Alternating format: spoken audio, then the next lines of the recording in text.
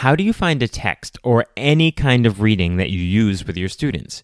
Does it have to be a long piece of text to make sure that students really get something out of it and that you can use in a way for students to engage with the language?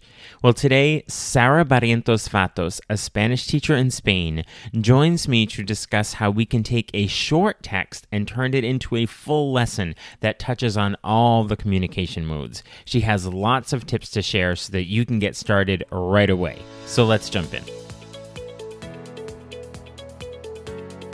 Are you a language teacher looking for some reassurance that what you're doing in the classroom is on the right track? Or maybe you're looking for some ways to teach even more effectively. If you're one or the other or somewhere in between, you've landed in the right place. This is the World Language Classroom Podcast with your host, me, Joshua Cabral. You're about to get tips, tools, and resources so that your students continue to rise in proficiency and communicate with confidence. Let's jump in. Vamos, allons-y. Hello, my friends. Bonjour, mes amis. Hola, mis amigos. Welcome to the World Language Classroom Podcast. I am Joshua Cabral, and thank you for taking the time out of your probably very busy week, I would imagine, to listen to a podcast with language teachers to think about your teaching. Makes you an incredible educator, and I really appreciate that. Before we go into our topic today, I do have to say that my voice is a little raspy today, and I'd love to say, oh, it's because I have a cold. I hear that on podcasts all the time. Oh, I have a cold. I actually don't have a cold.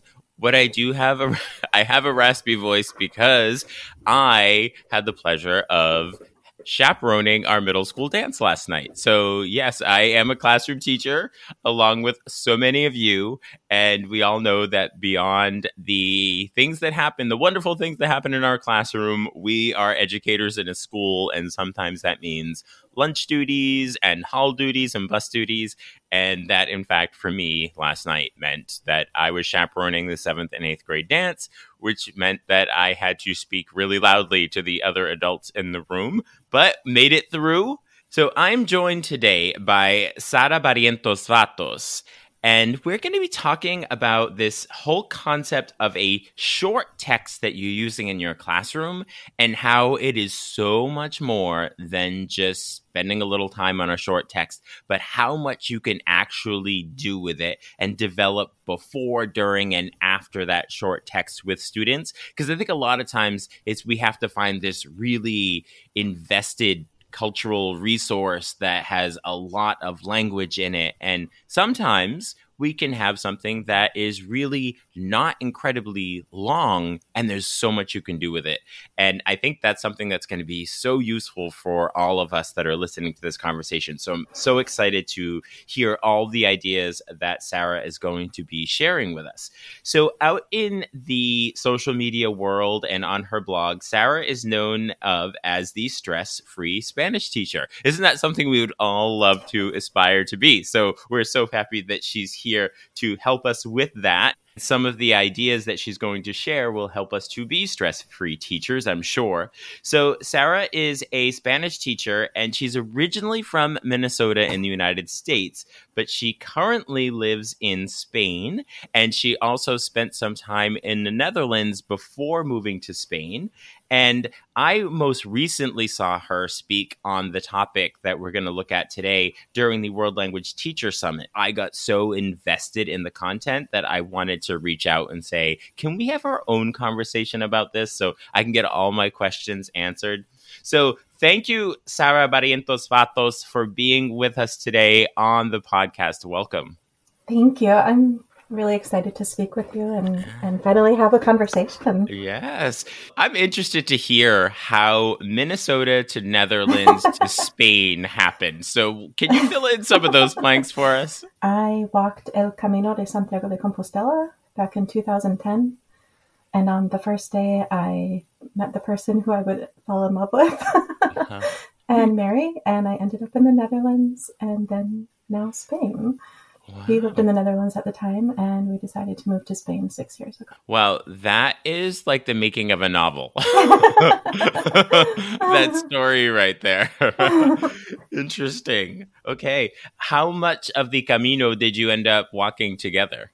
We both started at the same place in France, and so we walked about 800 kilometers total. We didn't always walk together, but probably the last 2 weeks of walking, we were together quite a bit. That is an incredible story. Okay, so let's jump into our topic today of this idea of using a short text and really developing activities based on that. So let's start by looking at this idea of a short text. Now, I'm looking in my mind, I'm thinking, oh, short text means 4 sentences. And it's just 4 sentences. But tell us what that means. It could be 4 sentences, but it could be other things. It could be an infographic. It could be something as simple as an ingredients list or a recipe. It could be song lyrics. It could be just one paragraph of a novel that you're studying that you want to look at closer. There are really a lot of options for finding short text, and specifically texts that tie into the themes that you're studying with your students. Mm-hmm. So that was interesting where you just mentioned that it can be a paragraph of something that you're reading, a longer text. I hadn't thought of short text being a part of the whole that is attached to something else, that you're not just looking for a short text, but you can take out a portion of the whole. So when we use this concept of a short text as opposed to a longer text, like what are the benefits of sometimes focusing on a short text rather than a longer text? So your students might be at a level they're only ready for a short text, or you might be in a week of class where you only have time for a short text, or you might want to be focusing on something specific, a specific theme or a specific grammar concept, and so you find a short text that matches that theme for your students to be able to practice the reading concept. So short doesn't mean just for novice level. So this could be a much more advanced proficiency level, but they're just focusing on a part of the whole, like I was saying earlier. Yeah, absolutely. So I'm picturing teaching Don Quixote, for example, to a more advanced class, and maybe there's a paragraph or 2 paragraphs that is really language rich or grammar heavy, and you want to help your students through that paragraph or 2 paragraphs. And that's going to be your focus for an entire lesson, for example. So let's go through some of the process. I think teachers are getting this idea, oh, okay, I can use a shorter text for some of my lessons. So let's talk through like the logistics of making that happen in our classroom. And how can we set our students up for success by preparing them before they actually engage with the text? I guess we'll call these our pre-reading activities. Okay. What do you have to share about that?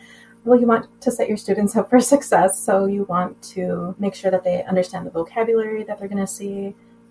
Potentially not all of it, because there might be cognates and they might be able to infer certain things based on what they're reading, but just setting them up with the vocabulary that might be new, displaying the words in your classroom, or displaying a bulletin board or a word wall, introducing students to the vocabulary with a questionnaire in advance, for example, or a people search. But who doesn't love circling vocabulary? That would be my number one go-to. And just to kind of get their brains working. My mind is going to the very linguistic place right now where we often refer to that as forming their schemata.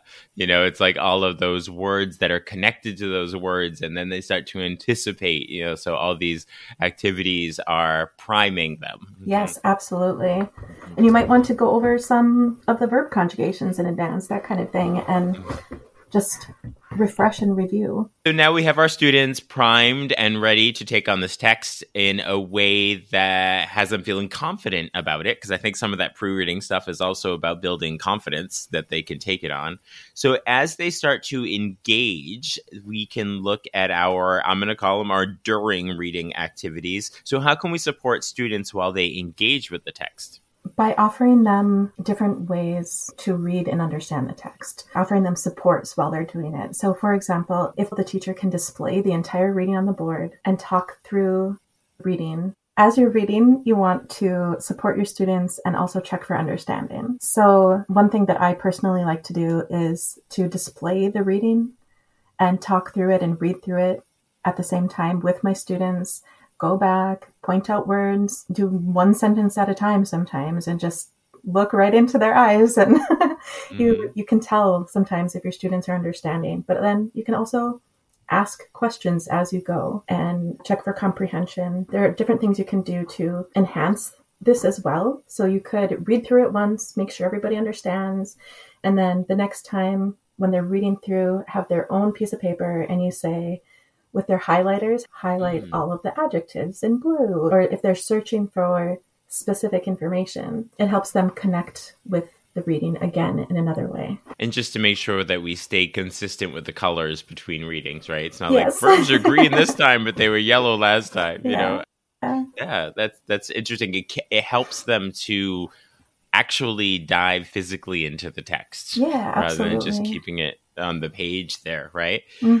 So we did our pre-reading, priming students, getting them ready. We're having them read through it and checking for understanding with various ways.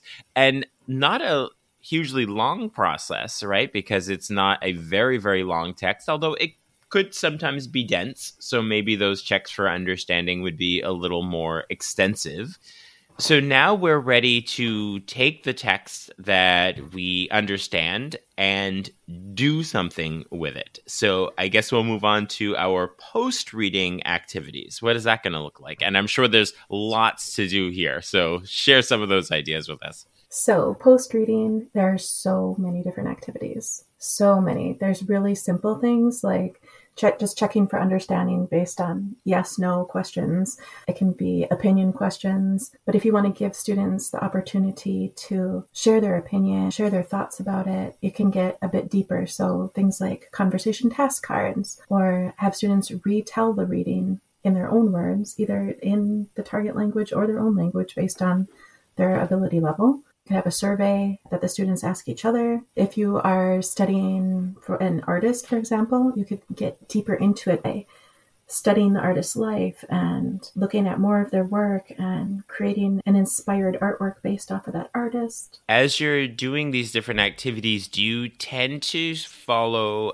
a similar, I guess I'll call it a rhythm, where you're doing similar activities after, where students are anticipating that after we look at a text, we tend to do this conversation activity, and so when they see the cards, they know what to do? Or do you mix it up a little bit? What does that sort of process look like with teaching?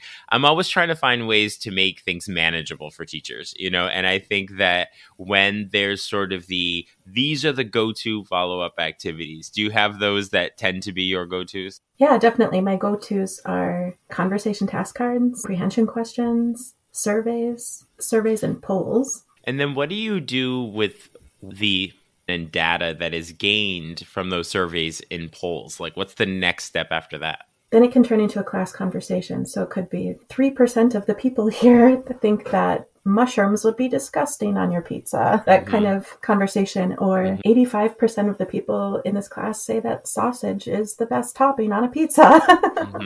So it can turn into other conversations. And can you talk us through what a conversation task card is? I think a lot of times we'll throw that out there and we make this assumption that so everybody knows what a conversation task card is, so try that, right? So let's talk a little bit about what that is so we all understand.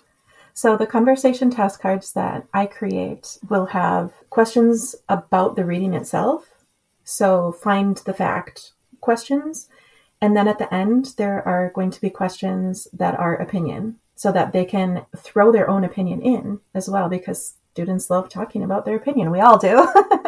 And as you're doing the follow-up activities, do you also find opportunities to engage in, say, the presentational writing? Because a lot of this seems like it's the interpersonal, which we always need a lot of that in our classroom, and the interpretive is happening through the reading.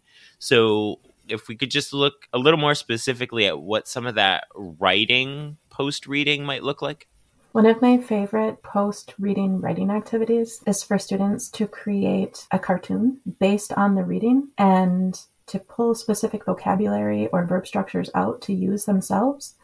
So they could retell the entire thing as written, or they can retell the entire thing in a completely new and original way to show off their creativity. So I think what is going to be very helpful to envision all of this is to talk us through a concrete actual lesson, because we've talked about theoretically you could do this before and during and after, but I think if you talk us through an actual lesson and what that would look like and what you do, then we can see, oh, that's concretely what it looks like. So can you share that with us? I have a lesson that I really like, and it's all about paella.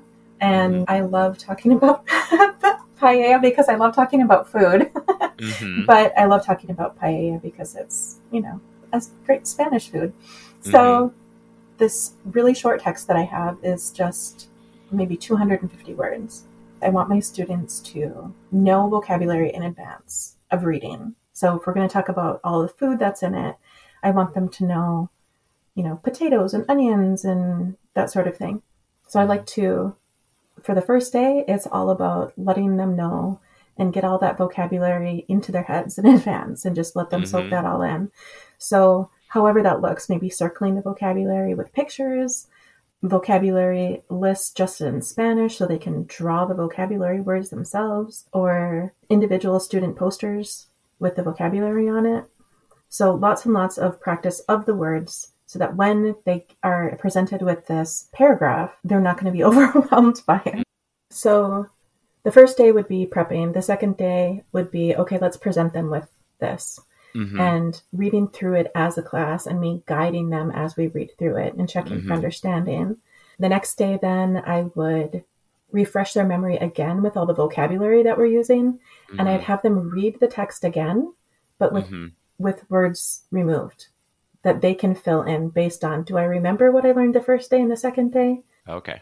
So even though it's 250 words, I think a lot of teachers hearing that. That's why I wanted to reiterate. What is this short text? Oh, okay. So when you say 250 words, I think a lot of people are thinking that's a very long text. It's not, though. Okay, that's why that's why I was looking for the clarification here. And it's less than half of a sheet of paper with 18 size fonts. Okay. And there are vocabulary word depictions. So there's clip art around it as to help students with visual clues as well. Okay. And let's point out now that this lesson that you're talking about, there's actually going to be a link in the show notes so that teachers can grab this on their own and actually try this out. So we'll remind as we finish after, but to let everyone know, because I know we're talking about the visuals and what it looks like right now, there will be a link to Sarah's website where you can download your own copy of this. Okay, so let's keep going. So we've done our during reading a little bit, and now I want to see all the stuff that we're going to do with this text. So another thing that I would do with the text is show a video of paella or paella being made so that I can bring that culture alive. After reading and going through the reading and showing the video, I would start using the conversation task cards. And with the conversation task cards, they can then answer. With the conversation task cards, they're asked to find specific information in the reading that they can answer. And then they're asked to give their opinion about different things based on their food preferences, for example. I think it's going to be helpful for teachers who are trying this out to have this ready-made thing for them to do, and then they can say, okay, now I have these ideas of how you can go through this. And I think the most important thing is to see that what a short text is and looks like. I think that's going to be really helpful for teachers. I hope so. Yeah. So again, that link is in the show notes. So you can all go there and you can download that PDF. And even if you're not a Spanish teacher, it would be helpful to get because you can see how it's laid out and what the activities look like, what the short text looks like, so that you can have that as your reference point moving forward. So, Sarah, I would be very interested to know how you continue to be inspired by things not just about paella. I think you're very inspired by paella at this point, but what else helps to continue to inspire you as an educator? The fact that I am still a student. I am now learning my fifth language, Gallego, because I live in Galicia, and I'm constantly inspired by everything around me. putting yourself in situations where things are different is good. Mm-hmm. So what are the languages that you speak? English, American Sign Language, Spanish, Dutch, and now I'm learning Gallego. Wow, ASL in there. Yep. Interesting. And well, you lived in the Netherlands. That's where the Dutch is coming from. Mm-hmm. Interesting. So that's getting to know you a little bit beyond just the stress-free Spanish teacher. But I'd like to get to know Sarah even more by pulling back the teacher curtain and the stress-free Spanish teacher curtain by playing my little game of this or that. You up for it? Yeah. Okay. All right. So I'll give you two options. Just choose one and maybe say why. We always end up learning a little bit more about you that wouldn't have come up in a conversation about teaching, and it's fun to get to know you a little better. So the first question is, when it comes to, say, a Jeopardy category, so if you were a Jeopardy contestant and these categories are up there, would you do better in the math and science categories or the history and humanities categories? History and humanities. Mm-hmm. Yeah, language teachers tend to go down that realm a little bit. Although once in a while I'll hear like a science or it was biology, but you're a history and humanities person, huh? For sure. Okay. And then the next one is, when it comes to food, do you prefer sweet or salty? Sweet. Oh, really? Even though you're this huge paella fan and the cooking, you're going towards the sweet. Yeah, for sure. I have a sweet tooth. Mm-hmm. Okay. All right. And then the last one is your workspace in your desk. Say, let's look at your desk. Do you maintain a very organized, orderly desk, or is it messy, yet you still know where everything is, but other people might see it as messy? It is complete chaos to the untrained eye. To the trained eye, I know where everything is. Okay. And when you're the only person who needs to know where everything is, then that works, right? Totally. Excellent. Well, I am sure that there are teachers that would be interested in connecting with you to learn how to be a little more stress-free in their teaching, which seems like that would be a good reason to reach out to you. So how can teachers be connecting with you via social media, your blog, other ways? You can find me at the Stress-Free Spanish Teacher on Instagram. I'm the most active there. And the stressfreespanishteacher.com. Okay, excellent. And those links will be in the show notes, along with the link to get the PDF of the Baye resource that Sarah referenced earlier when she was talking through the lesson. So before we say our goodbyes, Sarah, I would be interested to know what sort of advice you could offer teachers. Do you know about the curse of knowledge? I am familiar with that somewhat. Okay, so it's a cognitive bias in which an expert is given a topic. It's a cognitive bias in which an expert on a given topic or a field of study finds it really difficult to explain what they know to somebody else, especially someone who doesn't have the same knowledge base or the same life experiences, for example. So when we think of this, it's a rocket scientist might have a really hard time teaching a junior high science class because there's such a huge gap in their knowledge base. And the same holds true for world language teachers, because we have been studying a language or speaking a language for so long that we forget what it's like to be a beginner. So have you ever said, or have you ever heard someone say, explain this to me like I'm 5 years old? Yes. My advice is just knowing that the curse of knowledge exists can help you to remember to place yourself in your students' shoes again. And it can help you tailor your teaching to the level at which your students will understand. Yeah. And it comes down to being empathetic to their situation, right? Putting yourself in their shoes. Yes. My other big piece of advice is if it's possible for you, learn another language. Learn a language completely out of the family of languages that you know or that you teach. This is what happened to me when I started learning Dutch, which was completely out of my wheelhouse. I was forced back into a position where I wasn't seeing lots of cognates. I had to start from zero. It gave me so much more empathy for my students, reminding me what it feels like to be a beginner again. I find that is very common with early language teachers, like early in their career, particularly if they're so excited out of their undergrad or master's program where they're so entrenched and proud of teaching and speaking this language so well.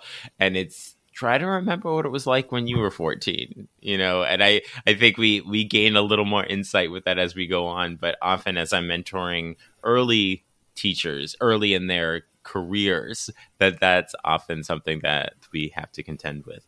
Yeah. So thank you very much for those excellent reminders of understanding our students and where they are, and for all these wonderful ideas, and seeing that a text doesn't have to be this very long, involved text in order to make it really useful and engaging for students. So thank you for all of your insights today and for joining us on the podcast, Sara Barrientos Svatos. Thank you so much. What are your takeaways from that conversation with Sara Barrientos Svatos? Hopefully you have a solid understanding of how to take a short text and turn it into a full lesson that can engage your students in all the communication modes. Be sure to check out the show notes to connect with Sara and download that lesson she talked us through. Be sure to use the link in the show notes as well to leave your podcast highlight for episode number 100. You'll also see a link in the show notes to sign up for Talking Points, my weekly email newsletter with tips and resources for language teaching. And there are also links to get in touch with me if you would like to work together, either in person in your school or remotely. I'll talk to you soon. Bye for now.